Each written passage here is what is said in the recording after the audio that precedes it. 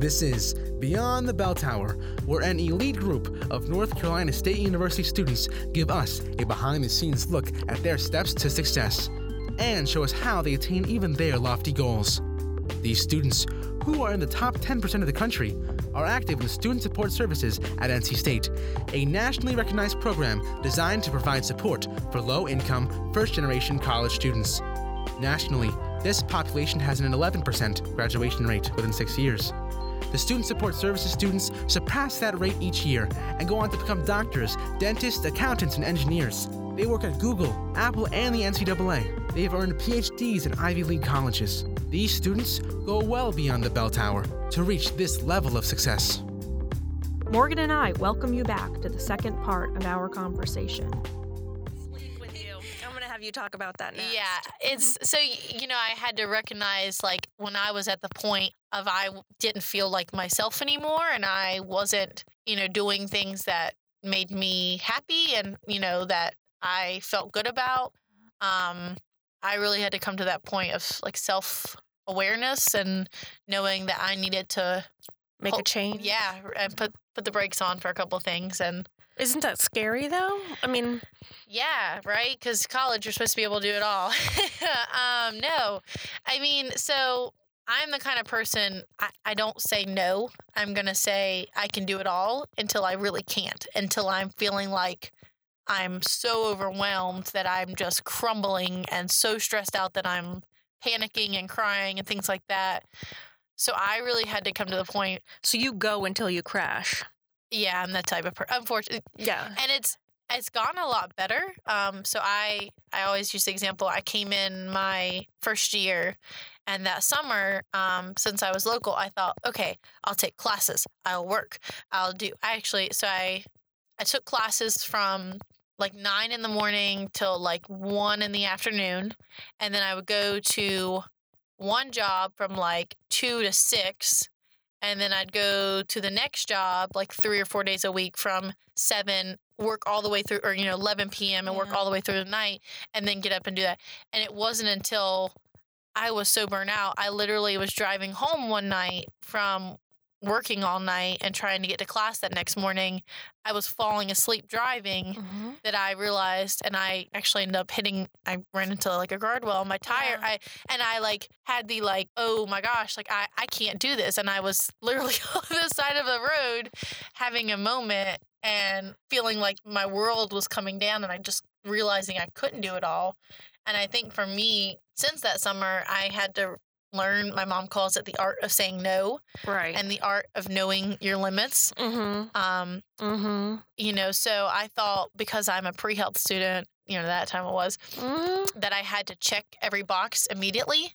But I learned very quickly that most successful people don't actually check all the boxes. So I don't need to get clinical hours and take, 15, 18 credit hours. I don't have to do it all at once. Yeah. Pre-med is intense. Yeah. And then you're surrounded by other intense people, and they're saying, oh, I'm doing this. Oh, I'm doing that. Yeah. And there's a culture sometimes, especially in college students, of like, oh, I haven't had sleep. Have you had any sleep? Oh, you got 2 hours. You got so much sleep. It's war stories. Yeah, Who's right? tougher? Yeah, and that's not healthy, right? So we know, I need... Personally, to function, I need at least like 7 to 8 hours of sleep a night, right? I just heard it's 10 is ideal.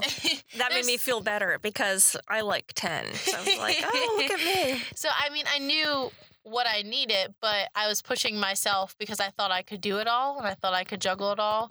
And I realized that it's okay to take a gap year and get those hours, or it's okay to not do it all at once and be like this great conqueror.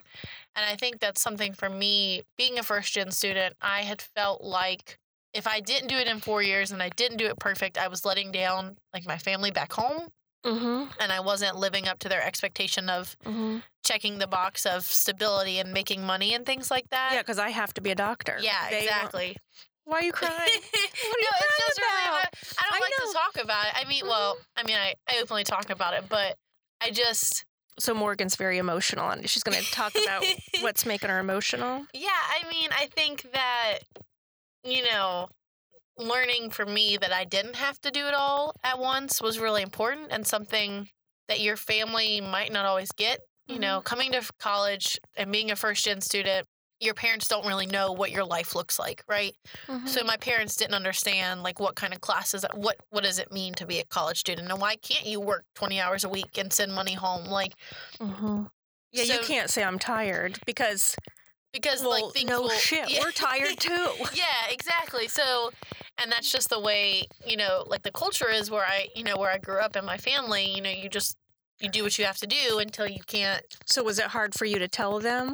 Yeah, To totally. stop? I had to have multiple conversations with advisors and friends about, even like when I wanted to talk about that conversation of, I don't want to be a doctor. It's not what I want to do with my life. I'm miserable. And trying to explain to them, like, what I'm doing now and, like, my future job, like, what that even means. Like, they don't, they know I, like, have a job, but they don't know, like what career path. because it doesn't necessarily fit their perceptions of, like, careers you can picture, right? You can picture a lawyer going into, you know, the courtroom, but you can't really picture someone doing, like, health promotion or data, you know, things like that. So it was really hard. I mean, I felt like I disappointed them, to be honest. I mean, I felt like, you know, there's this, they'd given me so much. The least I could do was just suck it up and, you know, do what I need to do. But I just knew in my heart that that wasn't for me. And I would be hurting myself and hurting them in the long run if I was miserable. So Yeah, they don't want you running into guardrails. Yeah, I mean, and that's what you know, I was uncomfortable with that, talking about it at first, but, like, so my dad came that day, tell me, replace my tire, and he was like, what happened? Like, he had no idea that I was feeling so overwhelmed. And when I finally told him, he was like, oh my God, like, it's okay. Like, don't feel like you have to take on the world for us. Like, we want you to be happy doing whatever you're doing, you know? Because they probably saw it just as being supportive. Yeah, exactly. They didn't see it as we're putting Morgan in a situation that's putting her at risk. Yeah, exactly. And they don't see me enough to know the difference. You know what I mean? They weren't seeing me on a daily basis to know.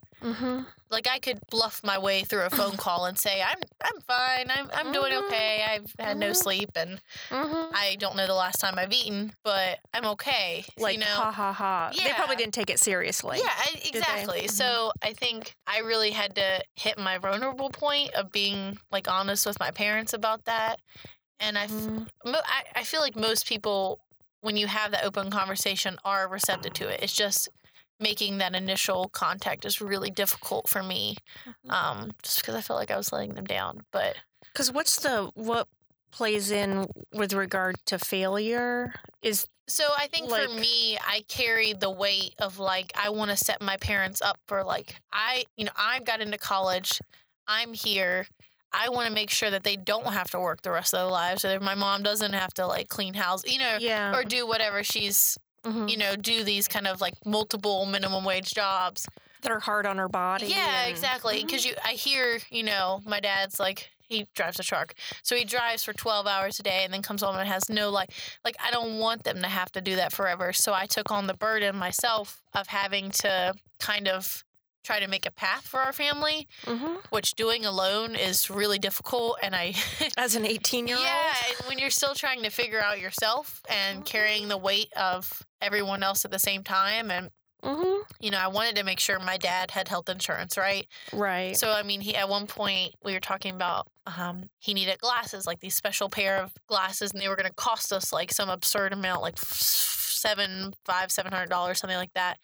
And it was just like, well, how are we going to afford that? Like, there's no insurance to cover, you know? Yeah. And so it was just like, I had to pick up more work, you know, because I felt like he never explicitly asked me, but I felt like what I needed to do to support my family is I needed to make sure that he had, so he could see. Yeah, so he could see the drive, you know, and so things like that, I think. But I don't know. It's taken some perspective for me to realize, like, the value in knowing myself and knowing my limitations and being okay with the situation. Like protecting yourself. Yeah, exactly. Do you think it's like protecting your mind? Yeah, exactly. Yeah, I would definitely say it's protecting my mind. I mean, because what good am I to my parents and my family if I Or all stressed out. if I'm stressed out and I'm not enjoying, I could work all my life Mhm. and never spend any time with them. And they might have, great health care. I might, if I was a doctor, I might be able to provide them. Mhm. But if I'm not actually like spending time and enjoying their company and things like that, Mhm. then I've missed the point, right? Right. I've missed the point of family. So I don't know. It took a really long time for me to realize like my limitations and being able to say no to things, but it's really important. Yeah, and I think I see it all the time where you did everything in high school. So you got here at NC State. Yeah. It's like, well, I'm going to do everything at NC State, which is a Research One institution, nationally ranked. Yeah. It's just a really tough university. And it's like, no, you don't have to be a hero. Yeah. Like you can ask for help. 'Cause I Yeah. don't think you asked for help. Oh, well, I don't think I knew you at that point. Mm-hmm. Previous, did well, you? I was Mhm. I was with Lori at that Yeah. point. Lori was my academic advisor Yeah. at that point. And so her and I had some pretty deep Okay, good. moments in her office where I like literally like flung the door open and I was like, I can't do this. I'm tired. I like literally bawled because how do I have this conversation with my parents that I don't want to do this?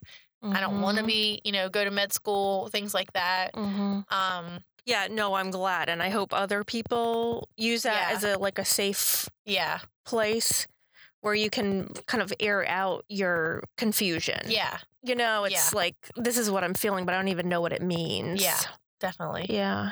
So, so when you cut things out, then you got into student government. Yeah. Oh, yeah. So tell me about Morgan trying to do everything, Morgan's life, and then Morgan's life after you had some healthy boundaries.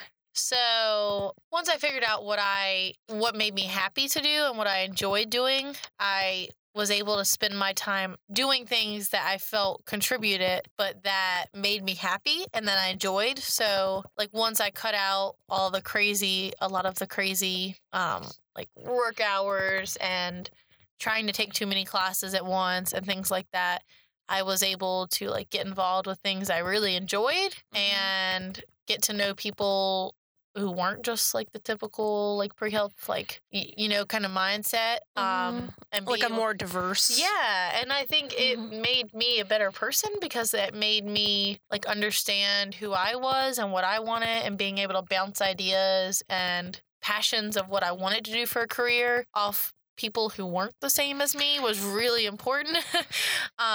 And then I got to talking about stuff I was passionate about, right? So like I had this aha moment, like I love talking about policy and like, how do we make these changes and how do we talk about access and things like that. But I couldn't have that until I learned to give up things and prioritize what was really important and what was going to teach me more, right? Yeah. So you had the same resources, like cutting out some work hours, cutting out some classes. You still graduated on time. Yeah. Yeah. Your family was still okay. Yeah. I mean, yeah. I think sometimes, we hear about students and you hear about their progress throughout, but then you don't hear what happens afterwards, right? So I graduated. I made it. I went, and then we talked about earlier in high school, I was so used to being like the A+ student, I had to come to NC State and accept that I might not always be the A+ student and I'm going to be challenged a little bit more. And that's okay. Like if I don't always do so great, you know what I mean? All the time. Because you also went to national conferences. Was that with Pre-Health Club? Or what club was that with? I went with HOSA, which is Health Occupation Students, which is a smaller version of like a pre-health club. But that's the thing, as I could see if you were doing your crazy work hours, you would have said, I can't take off for a conference. Yeah, exactly. Yeah. And so the amount of students who are saying, oh, I can't do that because I've got to work, which I understand that.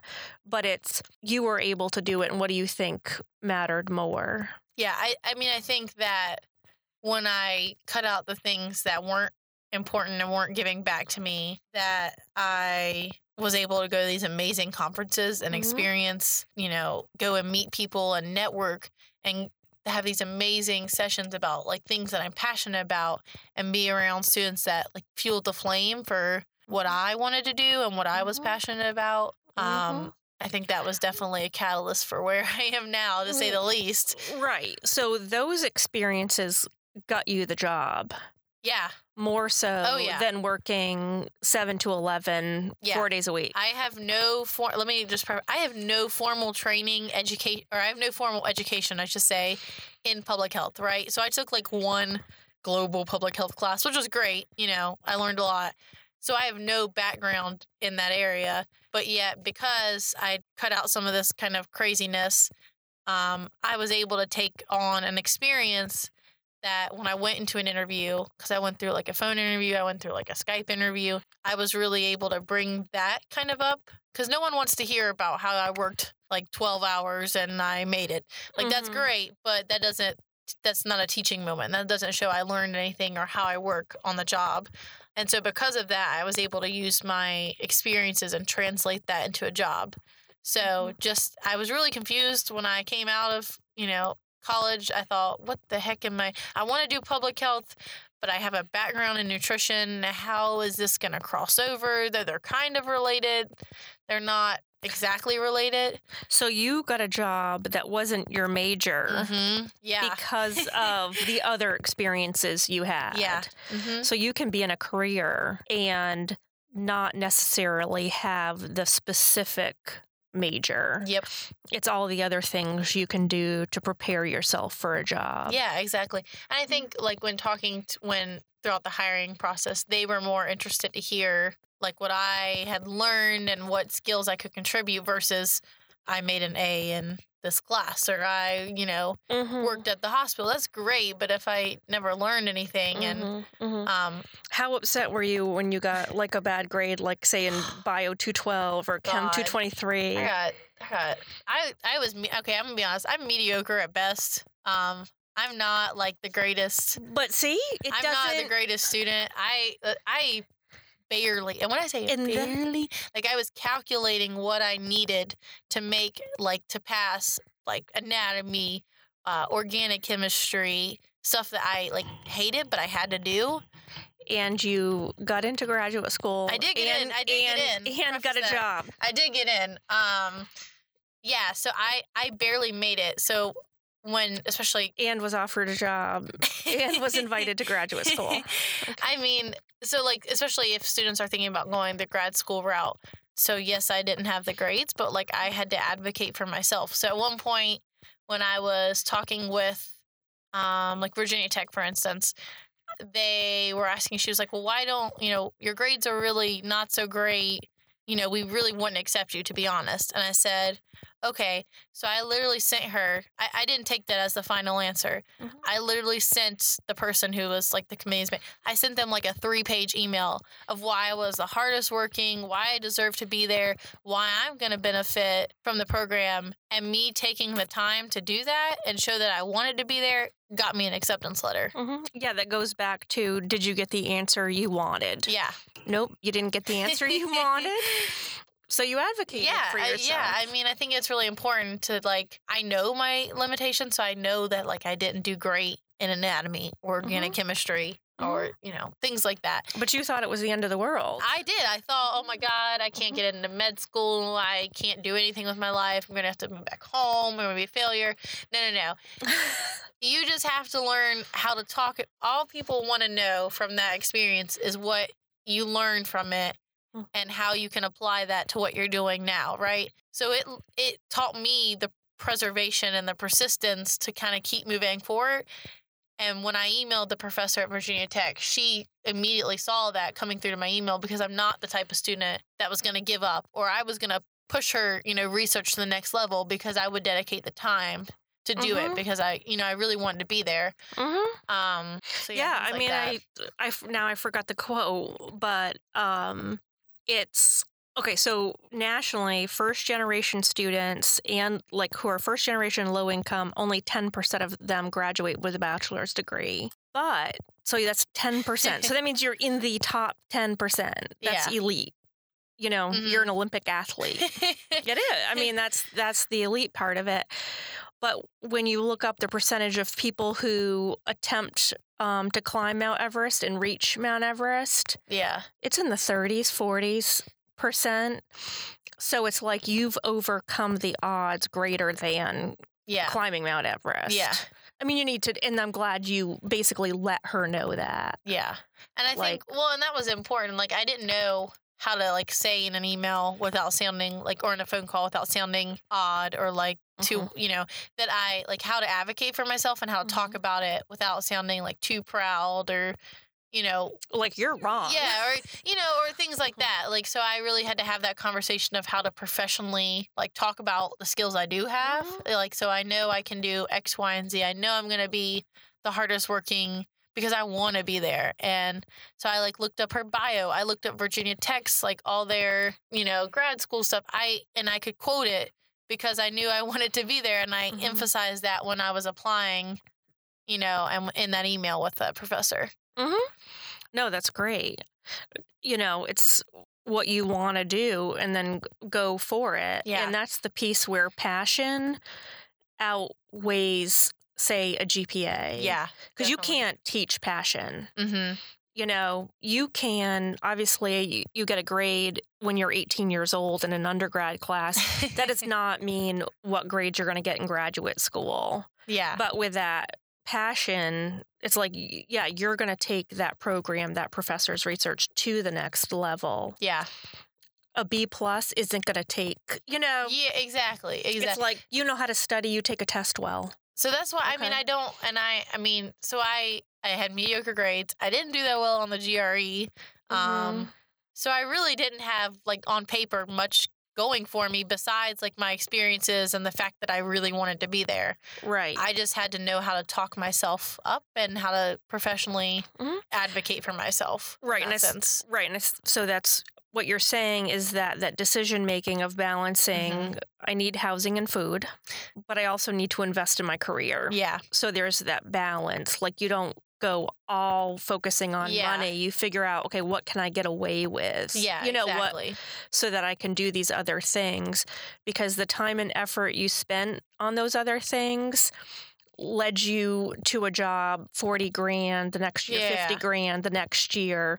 So it's the time you spent in that gave you tons more money than working another 5 hours a week at a barely minimum wage job. Yeah, definitely. So it's like seeing the long-term investment. Yeah, and I think, I mean, back to, I just had to prioritize. I mean, I could work X amount of hours and do that, you know, crazy work schedule, but I could only work, you know, 20 hours versus working 45 hours, and I might not be able, I might have to skim by on a couple things, and I might have to pull some of my resources together and know, you know, my limits a little bit more, but I could do it and have the time to do other things, you know?